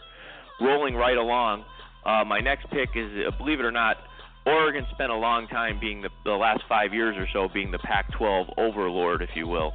And their descent into mediocrity, or even worse, is on the way. And I think USC is going to push them that way this week. They're given 17 at home. Who thought you'd see that in recent history against Oregon? Oregon doesn't play any defense, and the USC offense has been rolling.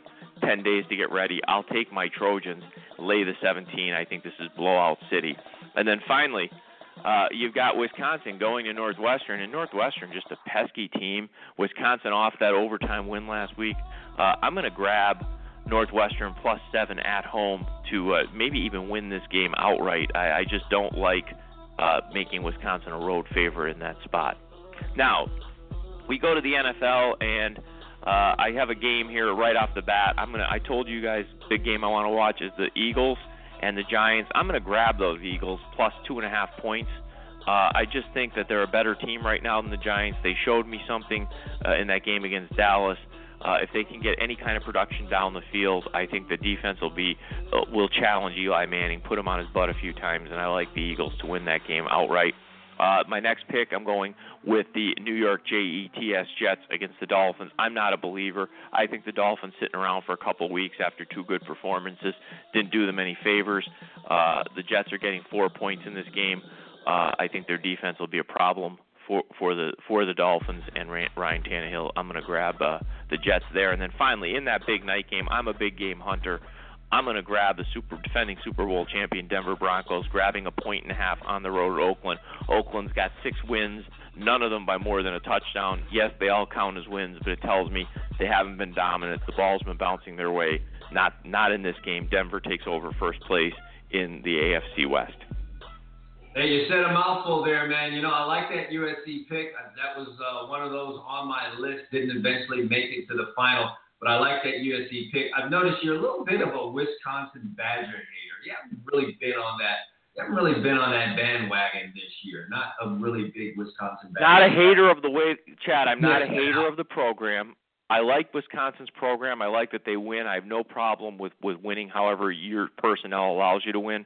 I just don't like them in spots where they have to lay big amounts of points. And 7 on the road is a lot.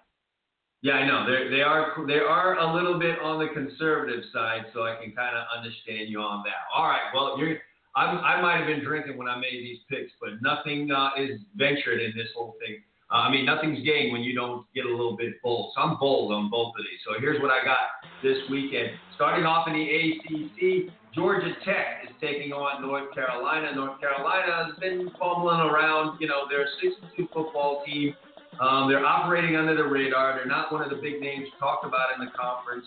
But I think this is the kind of game where they might have some trouble. Georgia Tech's going to come to town. They're going to be physical. Quietly, Georgia Tech is 5-3. I think when you put out a number like this, which is 10 points in favor of North Carolina, I think that could be a little bit of a problem for the Tar Heels. They've got a game. They've had a bye now off of their game against Virginia, which they won, and then they're at Duke next week. I just think this kind of a physical game is going to be a little bit of a problem. Your Florida State Seminoles, I talked about it yesterday with Bud Elliott from Tomahawk Nation. What do the Seminoles play for this season? It's been a long time since they found themselves eliminated from all of their preseason goals at this point in the season. I think they geared up a lot for this Clemson game. It was going to, be the game that, changes their fortunes this season. They came up short. They lost. Now you got to go play NC State on the road. Odds makers trying to trick you with a small line in favor of these guys. They're only 5.5 point favorites. I think it's a hook, line, and a sinker here for you. I'm going to take NC State. They might just upset the Seminoles here, so I'm going to back the NC State Wolfpack. Rolling on over into the SEC, South Carolina. He did some really great things last week. Came out, got a really emotional win at home against Tennessee. You can see all of the celebration and everything. Drunk with success this week. They got to face a Missouri team. And I'm just not so sure they're going to have their heads on straight when they go into this contest. I think it's going to be a little bit of a problem for South Carolina as they take on Missouri.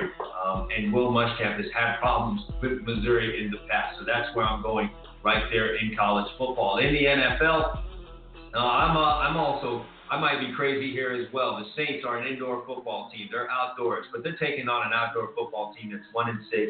The 49ers are tragic, folks, okay?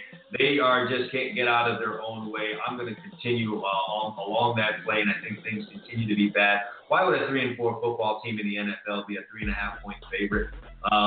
So I'm going to roll with the Saints in this one. I think they continue misery for the San Francisco 49ers.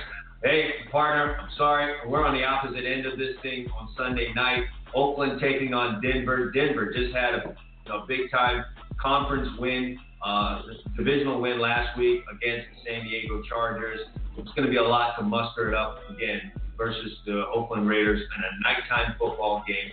And it's just too much energy for them to try and match the Oakland Raiders. Raiders rolling along here. It's not always pretty with them, but they win. And if they continue winning, they're going to cover this number. It's only 2. I'm going to roll with the Oakland Raiders. And then finally, 1.5, by the way. Don't rip yourself off. 1.5, Chad. 1.5. I'm sorry. I'm your brutal enemy, I guess, this week because I'm on the opposite end of you in that last play. And then I'm going against your squad, man. Big time win for them last week. Prime time, divisional contest. Pull it out at the end. This looks like one of these games where the Cowboys just don't bring their A game and got to come up with something late in the game to win it. I think on the road, 7-point favorites is just too much right here for the Dallas Cowboys. So that's what I got this week. Those are the picks, Amo. They're in. The picks are in, folks, from Amo Calamino and Chad Wilson. And so I guess this is where you took a lot of points. I'm looking at your picks here. You took a lot of points overall in those 6 picks. And so did I. I did. Out of my 6 picks, 4 underdogs, 2 favorites, and one's a road favorite in the NFL with a team that's sub 500. Like I said, I might have been sipping on some syrup when I made these. But nevertheless, I put it all on the table. We're both going to let it ride. So, Emil, you're out of here. It's time for me to talk some high school football. Appreciate you. And you have a great weekend. You too, my friend. We'll see you Monday.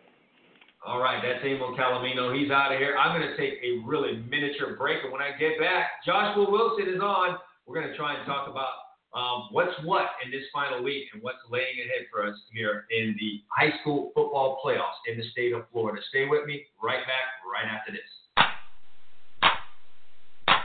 No matter how hard you try, you can't stop us now. No matter. Hey, do you love fantasy sports? Do you love money? Do you love excitement? Well, get ready, because you may have found your heaven. FanDuel has combined all of these great things into one amazing website. Turn your love for sports into money and excitement with 1 week and even 1-day fantasy leagues with a chance for enormous payouts. FanDuel pays out over $10 million in winnings weekly to its members. That's right, $10 million. One member has made over $600,000 playing in their league. Another customer entered a 1-day contest for $25 and get this, cashed out $25,000 that day. FanDuel even offers a 100% money-back guarantee. Sign up now and join a league. If you don't absolutely love it, they'll give you your money back. You can enter leagues for as little as $1. For a limited time, FanDuel is offering a 100% deposit match bonus to Gridiron Studs Show listeners. That's right, they'll match your initial deposit all the way up to $200. What more can you ask for? Just head over to FanDuel.com right now and enter the promo code GridironStuds when you sign up. But you better hurry. The match bonus is going to end soon. Just head over to FanDuel.com and enter the promo code GridironStuds. Do it now!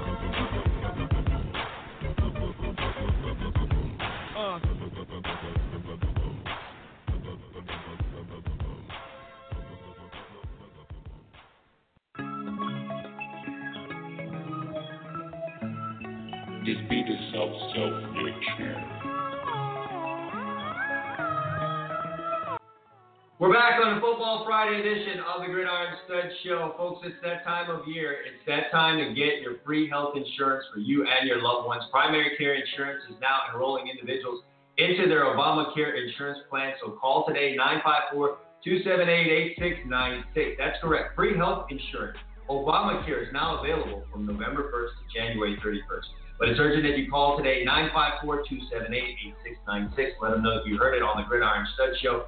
As open enrollment only comes once a year, this means that the government is willing to pay for your health insurance needs. Did you hear me on that? The government is willing to pay for your health insurance needs. So don't miss out on your opportunity and the time to get free health insurance for you and your family. Don't miss out on this. Again, call 954-278-8696. You can also visit their webpage to get started. Go to OptimumNationalInsurance.com, OptimumNationalInsurance.com. Get your free health insurance right now. Go take care of that. All right. When you're playing a game of football and high school football, health insurance is something that comes to mind because anything can happen on that field. But we're not going to talk about that so much as we're going to talk about the good things that are going to go down on the football field tonight and what we've got laying ahead with us in the Florida high school football playoffs coming up. And who better than Joshua Wilson to kind of make some sense out of it all? As it looks like everything's in, Josh. We got all the playoffs set up, or what are we still waiting on? We've got the playoffs set up. I mean, I'm looking at the brackets right here. I actually got printouts of every bracket, and I mean, I'll tell you what. Actually, it's funny. I've kind of gone through the brackets already, trying to predict who's going to win, who's going to miss, who's going to do what, and I think there's going to be some. I think there's a chance for some craziness in the playoffs, and when they start next week. I'll tell you what. I mean, this week. It's rivalry week. Your last game for most teams. If you're not making the playoffs, it's pretty much. It's garbage week. It really doesn't matter. You could no other way to really look at that, huh? But see, what's funny is that, when we talk about it next year at this time, we won't be calling this a garbage week because every team will be on the verge of playoff points here. With the new system, which is fascinating because really the new system really it takes account for every. About that, this new playoff system that's coming into play. How will that affect Week 11 games? How will teams want to go about scheduling? Like us at American Heritage, we tried really hard to get a Week 11 game, and it was very difficult for us to do that. It's difficult to the point where we ended up not even having one, so we're not playing tonight.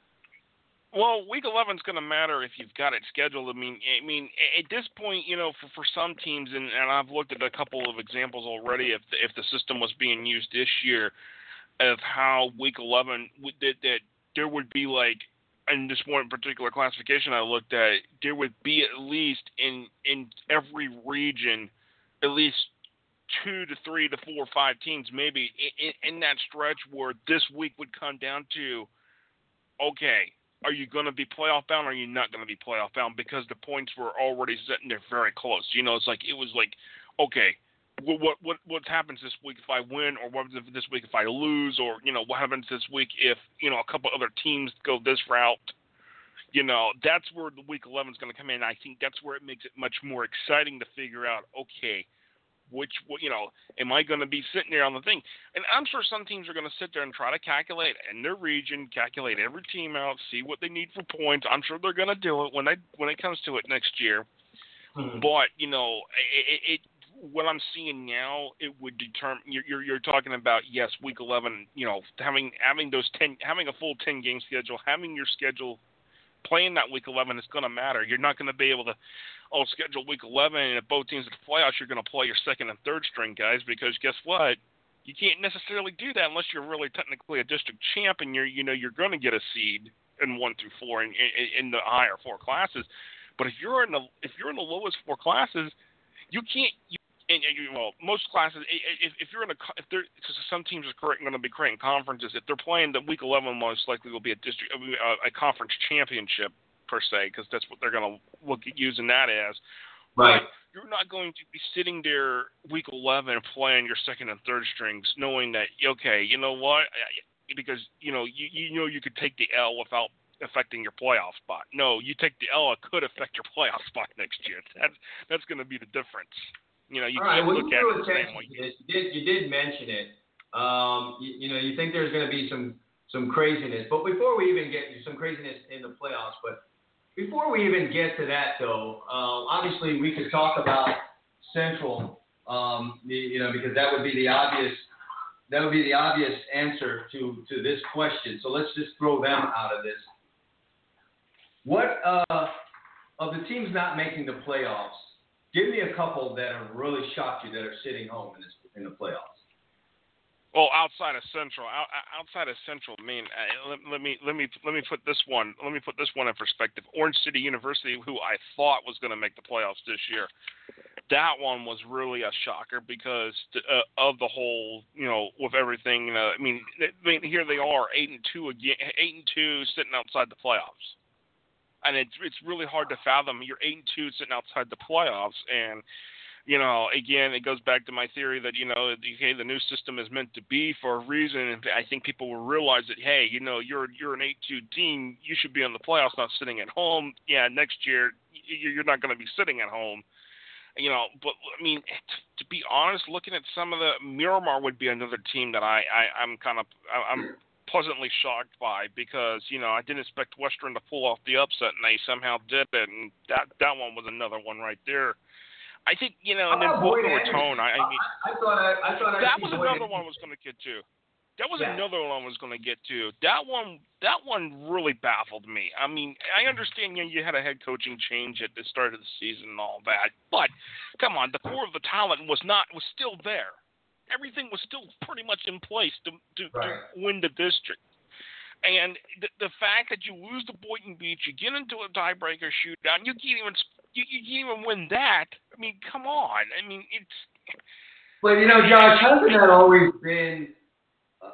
always been the thing with Boyd Anderson? Just a ton of talent, but also a ton of disappointment. And here we are again. I mean, it's really disappointing at this particular point when you look at it. And I don't know what else to say. I mean, I think, okay, Boyd Anderson missing the playoffs is a shocker, but Boynton Beach making the playoffs is a total shocker as well. So it's kind of a 2-for-1 deal in kind of that with that district, because I don't think anybody saw it coming, and it's one of those things, and I'm having to put my head around it. It's like, how do you? Now, of course, again, if this is next year, it wouldn't be the same way. So yeah. That one surprised me. Okay, let's talk craziness, potential craziness in the playoffs. What are you thinking when it comes to that? What craziness when it comes to that? You know what? I don't think Flanagan's going to be able to defend that title. I think they'll get to the state semifinal, but I don't think they're going to get past that point. What do you think is going to be? Who's going to be the one to knock them out of it? I think Southridge might be the one that knocks them out of there. I'm still, there might have been a couple of blips on the map for Southridge this season, but I still think they have the best. They have a really good path, I think, at this particular point when you look at it, considering, okay, you got Southwest Miami, you probably should be able to take care of them in the first round. Okay, then you got Miami Palmetto probably going to be. I think Miami Palmetto could beat Berlin Jesuit. I mean, I'm not too high on Berlin Jesuit in the first round with Miami Palmetto. I think Miami Palmetto could get past them. You get a rematch, and then Southridge takes care of business. Maybe get, and really, to be honest, looking at it, I don't think with Gables and Columbus, it could be possible in the second round rematch. I just don't know if Columbus would have it for 2 times in a row to be able to beat Coral Gables, like that, because usually it's hard to beat a team twice in the same season. But I tell you what, I mean, I just think Southridge might have that. Southridge might be this year's Flanagan. They're the best team out of the South bracket. But there could be a whole bunch of. I mean, heck, you never know what Viper could do to Flanagan. Flanagan. If you look at the scores for Flanagan, they play defense, but at the same time, they're not scoring a whole bunch of points on offense either. So what can Piper do? But I think it comes down to, what if you get Deerfield and Flanagan in round 2? If you get Deerfield and Flanagan in round 2, what can Deerfield do? Haven't paid attention to Piper this year, but they are a team with only 1 loss. What really is Piper working with, and how serious a threat are they to Flanagan in this first round? Well, I'm not sure if they're going to be a serious threat. I mean, if you look at the score when they played Deerfield, when Viper played Deerfield, it was a 35-0 blowout in favor of Deerfield. I think that's the question, right? If you can't beat Deerfield, what makes you think you're going to beat Flanagan in this case? So I'm not sure, but you just never know. The playoffs can be crazy. That's why I'm thinking Deerfield and Flanagan in round 2. That's where it could get a little contentious, maybe, and so to speak, because Deerfield could. Have that chance to pull the upset. Deerfield will have to go to Flanagan for that because it's bottom line of the bracket this year. So Deerfield will have to make the road trip to Flanagan on that one. But I'll tell you this: looking at the whole thing, I'm right now. I'm kind of looking at a Park Vista Flanagan matchup in the regional final. But don't count Deerfield out yet, because Deerfield might be able to pull that upset in round 2, and then screw up everything in the bracket. See. This is why I'm going to be releasing all these district bracket projection next week for all 8 brackets for what I'm thinking. Drop that on the website. That will be on the website. And I think that people will go totally. I think some people are going to rip me in the shreds, but I don't care. Predictions, rankings, ratings. They all bring the heat. Hey, Josh, why are some games being played? Why are some playoff games being played on Thursday night? Well, one, I mean, of course, we all know the situation in Miami with the stadium side, so that, you're going to have a few of those, but some of that will be in Veterans Day, being on the 11th, being on Friday. Some teams are kind of like, okay, we're not having school that day. Maybe can we move this up? Some teams are saying, yeah, we'll do it, but some teams are like, nah, we're not going to do it. We're going to stick to the tradition of we're going to play our game on Friday night with the playoffs, so that's what they want to do, so... I mean, I'm whatever they want to do, just tell me when the dates is and what time you're playing. That way I know which way you're going with this game and I can keep a track of it. That's all I care about with that, to be honest with you. But, we're wrapping a lot into what's going on in the South Florida. But listen, we're early, obviously. What do you think? Who's got the best chance to come out of the upper half of this Class 8A bracket and make the trip to Orlando? Well, it's going to be an Orlando team. I'll tell you that. It's going to be an Orlando area team. I'll give you three teams that could potentially have that chance: Apopka, Dr. Phillips, and here comes the dark horse wild card that nobody probably was seen at the start of the year, but I think they could if they play the cards right, they could do it. Sanford Seminole. Really? No. So listen, Osceola sitting here at 10-0 is not mentioned by you. Is that just a house of cards? I think Osceola might be 10-0, but I think they get knocked out in round 2 by Vero Beach. Okay. Because Osceola's going to have to go on the road. There's been times where Osceola's defense has been they've been bent pretty hard. They haven't broke yet on the defense, where they've lost the game. But I'll tell you what, there's going to be a point where this Osceola defense is going to break. I don't think it breaks in round 1 with Treasure Coast. But there's a potential chance with Vero Beach they could break it in round. That Vero Beach could break it in round 2. But if it comes down to Dr. Phillips and Osceola in round 3, if that happens, I think Dr. Phillips will then push the breaking point on Osceola and knock him out. That's why I'm not highly confident of Osceola going back to the state finals for a third straight trip. Sure, and Class 8 is just so interesting that we could talk about it 2 weeks in a row. Oh, but, yeah.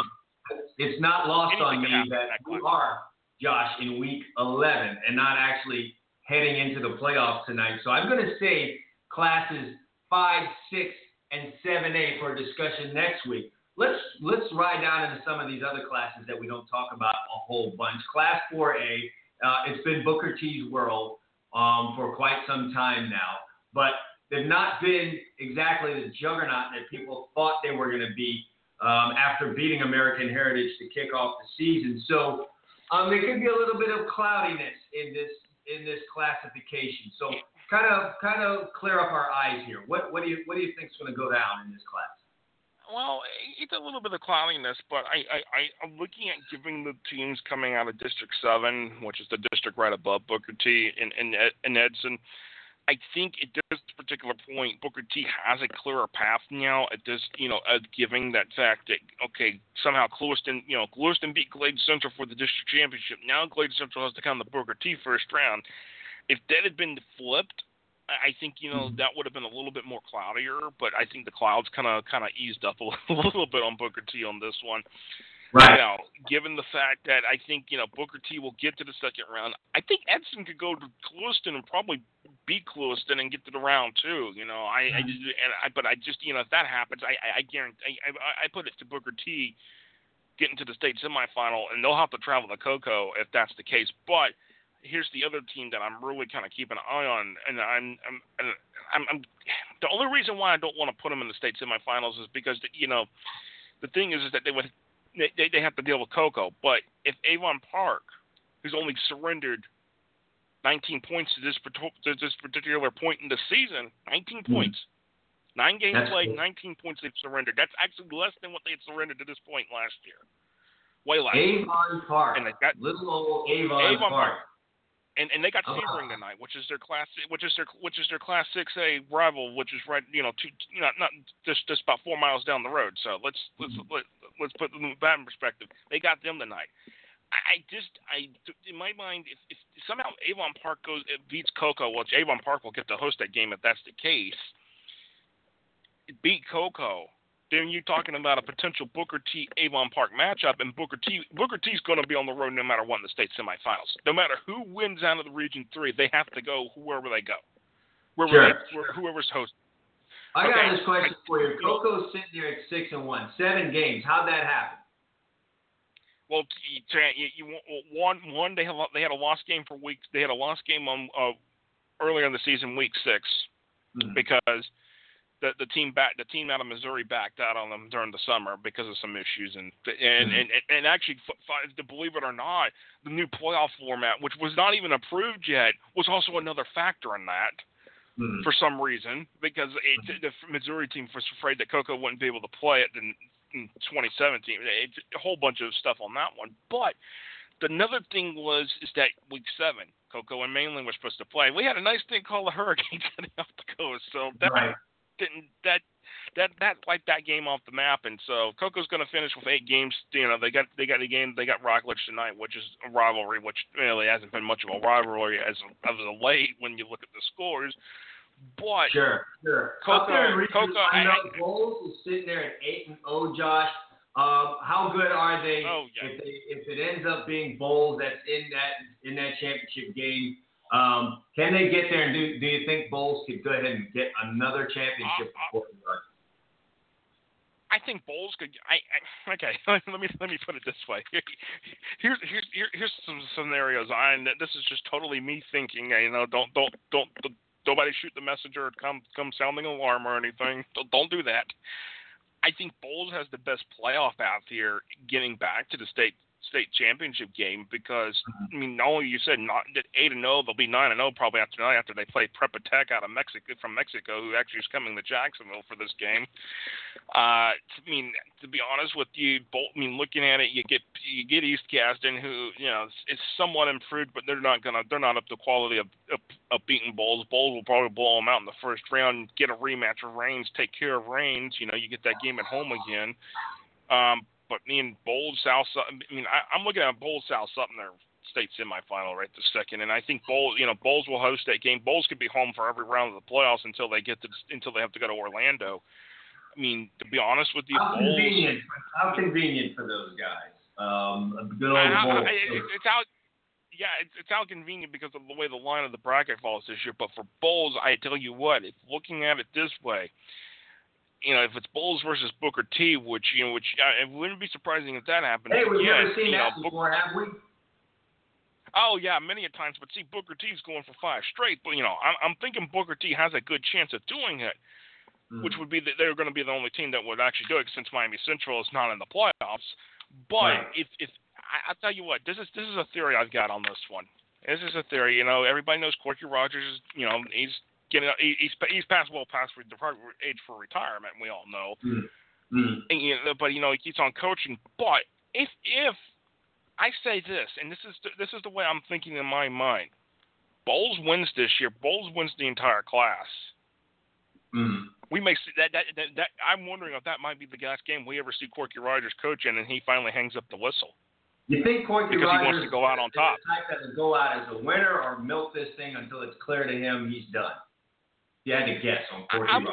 I'm wondering if he would like to go out on top, and that might be the reason why he stayed around a little bit longer than just most people would think. Considering some of the health issues he's had, he's bounced back from that. But at some point, when does the man say, okay, you know what, I'm ready to go just enjoy a day of golf and not have to make the drive? Man, there's some guys, Josh, that just. They're going to do it till the end. We'll have to see on that one. But Corky might be one of these ones that keeps continuing to coach until, basically, I hate to say it, until they have to say, okay, come on. It could happen that way. And I'll tell you what, looking at that, I'm expecting Bowles and Booker T in the 4A. So, if people want to come hang me now, go ahead. I'm sure you'll take some heat. That's what the playoffs are all about. Moving down to Class 3A is, talking about things that are going to happen down here in our neck of the woods. Pretty much, are we looking at a Chaminade Oxbridge in the second round of this thing? I mean, Chaminade and Oxbridge, I really think that's going to happen. Cardinal Newman, yeah, they've improved a little bit, but Chaminade's way better in this situation. Which actually, but here's the question: how does Chaminade survive IMG tomorrow? That's a good question because. Well, I think very carefully. I think if your injuries start to pile up, you might just lay down on these guys. That's just might be what happens. Yeah, you just pull the white flag out and say, okay, we're done because you don't want to. And to be honest, I don't understand why this game is being played tomorrow. So there's that. But in looking at Oxbridge, Westminster is definitely down. Oxbridge probably should take care of them easily. But at this point, I really, you know what? After seeing how Oxbridge has played this season, and then the fact that the only loss that Oxbridge has is to IMG. And that tells us, hey, there's a difference between ING to the 3A teams. I'll tell you this: looking at it, I think Oxbridge has got a good path to get into the state championship game now. Listen, I think we all kind of really expect, even though, you got two Central Catholics over there, but even though Clearwater has all this playoff experience, they're probably going to be the ones to come out of there. And I just don't know physically if they can match up with an Oxbridge. Yeah, I just don't know with Clearwater Central Catholic. There's been times where Clearwater Central Catholic has been on the opposite side of the scoreboard this year, despite the fact that they have not lost, they haven't really losing with these games. But the fact that they've been on those wrong side of the scoreboard too many times this year tells me that you get a Clearwater Central Catholic versus Oxbridge matchup. Oxbridge might just be too good for them to overcome that in that situation, which is why I think Oxbridge gets past that and stuff. Real quick, who's your favorite to come out of the north end of the Class 3A? Oh, Trinity Christian is still, I think, the favorite at this point, despite the fact of all the upheaval last week, right before their Week 10 game of them coming out and saying, "Oh, we had to forfeit games," and they actually won an appeal on Sunday, so they didn't have to forfeit those games. Winning an appeal, Josh, I don't need to tell you, winning an appeal on something like that is very rare. How were they able to do that? I think they ended up winning that because of it was something with a date. It was something that Trinity Christian did not have access to double check, which in most records you should be able to double check. Make sure that you're not getting something that's wrong. And for some reason, for Trinity Christian, they didn't have this, but there was another issue I think in the situation, and I think some people would seem to agree with this on that thought is that Episcopal threw a big fit. Because they were upset because they had clinched the playoff berth. They thought they were going to the playoffs, and they weren't too happy about now. Oh well, we got to play a tiebreaker. Now we potentially all this work we've done could be totally thrown out the door because of what Trinity Christian had done. And I think there's a whole bunch. I think there's more to that situation, but I think when it comes down to it, that there's going to have to be some change in regards to dealing with making sure that the proper information for a homeschool kid that's playing on a private school football team or whatever sport, make sure that the information is accessible by the private school. That way we're not sitting here trying to, you know what, well, it's not the private school's fault because, they can't get the information. Yeah, I think that's something, that's just something that we're going to, folks are going to have to deal with more and more as we come along the whole school back and forth type thing. Slide down into Class 2A, can we just expect Champagnat to be the ones out of the south end? No, I'm still iffy on Champagnat. I'm still iffy. I still iffy on that one. I mean, they could have a chance if they play their cards right, but looking at it right now, at this particular point, I think maybe Naples First Baptist is their roadblock in this situation. Naples First Baptist is really good. I think compared to, looking at, I know Champagnat has been on the edge on a couple of times in these games. I'm not sure if Champagnat's schedule has been the best in the world this year, right. Given everything. I think, Champagnat's going to end up hosting that game if that happens. If they beat Community School, they'll host a second-round playoff game. But at this particular point, I looking at it, I'm thinking it's just going to be it's really the teams I'm really thinking is a repeat of last year's state championship game, which is Cambridge and University Christian, because I really think those are the two best teams right now sitting in Class 2A. Perhaps that will happen. Up north, we've got a FAMU team that just has let's snuck not its go there. way in at 1-6. How quickly are they out of there? They're out of that quick. That's blowout city. That's blowout city for University Christian. That game will probably be over at half. I mean, this is another reason why the FHA is doing what it's doing. Because I tell you what, if this was the case, FAMU wouldn't be in the playoffs. Not a good look, man. 1-6 in the playoffs. Well, 1-6 in the playoffs. I mean, they could have been 0-7 in the playoffs. I mean, they're lucky they even got one win right now to their name. I mean, this is literally how ridiculous it is, to be honest with you. So, I mean, is it the veteran team, North Florida Christian, coming out of the North, or you're just sitting here looking at the record? Victory Christian sitting there at 1. I'm going University Christian. University Christian has played a way better schedule than any of those teams that are sitting coming out of this North bracket. They have played a tougher schedule than anybody. Give me University Christian to repeat this year. I thought it would happen, and that's what I thought at the preseason. I'm still sticking to my guns on it. Give me the Christians to run the table. Class 1A, I'm seeing this name. Are they back? Pahokee 9-0 on the season. Give me their odds of getting to Orlando. I think their odds are beat Newberry, get a possible matchup with Trenton, which you would have at home, so that hey, Pahokee could be at the home for the playoffs. The only key question is, I think they will beat Trenton in round 2, who's the defending state champion, because Trenton's good, but Trenton is not the same Trenton that we saw in 2015 by no means. There is no There's not a lot of comparison. The biggest, the team that I'm looking at that I think would be the roadblock to Pahokee is Madison County. Now, Madison County will have to make the 6-7 hour road trip to Pahokee for that state semifinal game. After Thanksgiving. How's that happen? Why are we so screwed up there? It's because of the way the line of the state semifinal bracket is, and that's the way the thing. Next year we go to seeding on the bracket, so it's going to be whoever's number 1. Okay, if you're number 1 seed and you're the number 8 seed or whatever in your bracket, you know you're going to be on. If you're number 8 seed, you know you're going to be on the road every round. That's just going to be a given. I think that's fair. And I think because if you're the number 1 seed, I think it's fair that you get a home field advantage. You earn that right. So in this case, I think in this case, but the state semifinals, I'm not sure exactly how they're going to work it next year. It may still be the same way where they tell which lines of the bracket and which class is going to be. Think like right here is 1A 2. It's 1A 2A, and I want to say, let me pull it up here real quick because I've got it here I've got it written here on my thing. 7A, 5A, 2A, and 1A. It's the bottom line of the bracket. So regions 2 and 4 get to host, and then it's regions 1 and 3 and the other classes that get to host in the state semifinals. So it's regardless if you're a district champion or a runner-up at that particular point. They don't care who. But I think next year it's going to go by seeds. I'm not sure exactly, but once they get this whole thing figured out, because they're going to have to redo all the districts and stuff and everything, and that's still another month or 2 off before we find out which way it's going to go on those. Okay, and then finally, who's your favorite out of the North? Do we just do the easy thing and say Baker 9-0? Who do you like?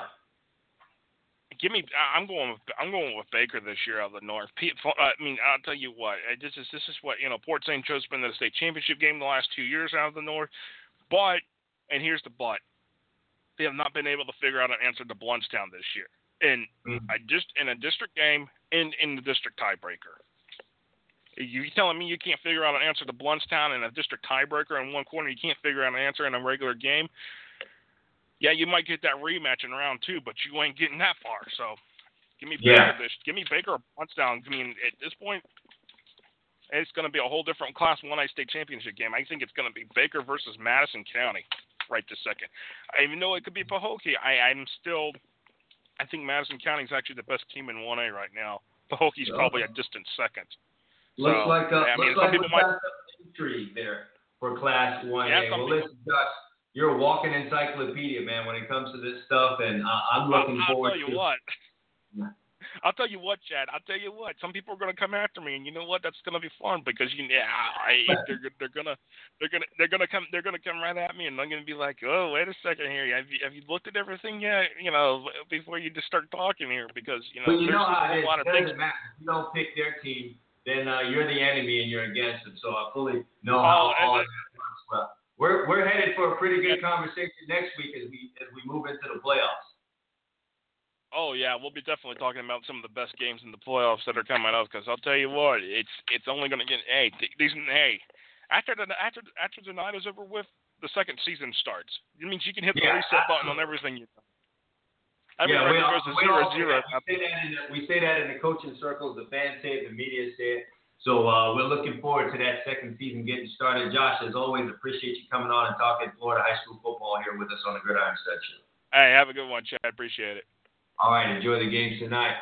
Joshua Wilson from FloridaHSFootball.com. Man, when he gets rolling, he can't stop. The guy absolutely loves high school football and loves high school football here in the state of Florida. Listen, we love all football here on the Gridiron Studs Show. That's why we named this the Football Friday edition. And man, did we touch it all? College football predictions, high school football. We talked about the playoff brackets. We talked NFL. We gave you some fantasy football picks. We gave you some NFL picks. We do it all because that's just what we do here on the Gridiron Studs Show on a Friday. And we hope that you enjoyed it. We hope that you enjoy the game. We hope that you enjoy listening to the Gridiron Studs Show, which is on now every day during the week, weekdays at 10 a.m. So set yourself up to listen to us live. We appreciate you with that version. Thank you very much for making us a featured show on blogtalkradio.com, and we'd like to thank you all for listening. Enjoy your weekend, folks. We're back on Monday. Gridiron Studs Show. Can you picture what will be? So to all you high school recruits out there, you want to get recruited by the colleges? Step up and visit GridironStuds.com today. We got college coaches visiting. We've got people visiting. We've got fans visiting. If you want to be seen, get your video up there right now. It's easy. Create a profile. Takes 2 minutes. Stop playing games. Get off of Facebook. Take control of your future. GridironStuds.com is where you need to be today. Visit now, set your profile up, and let yourself be seen.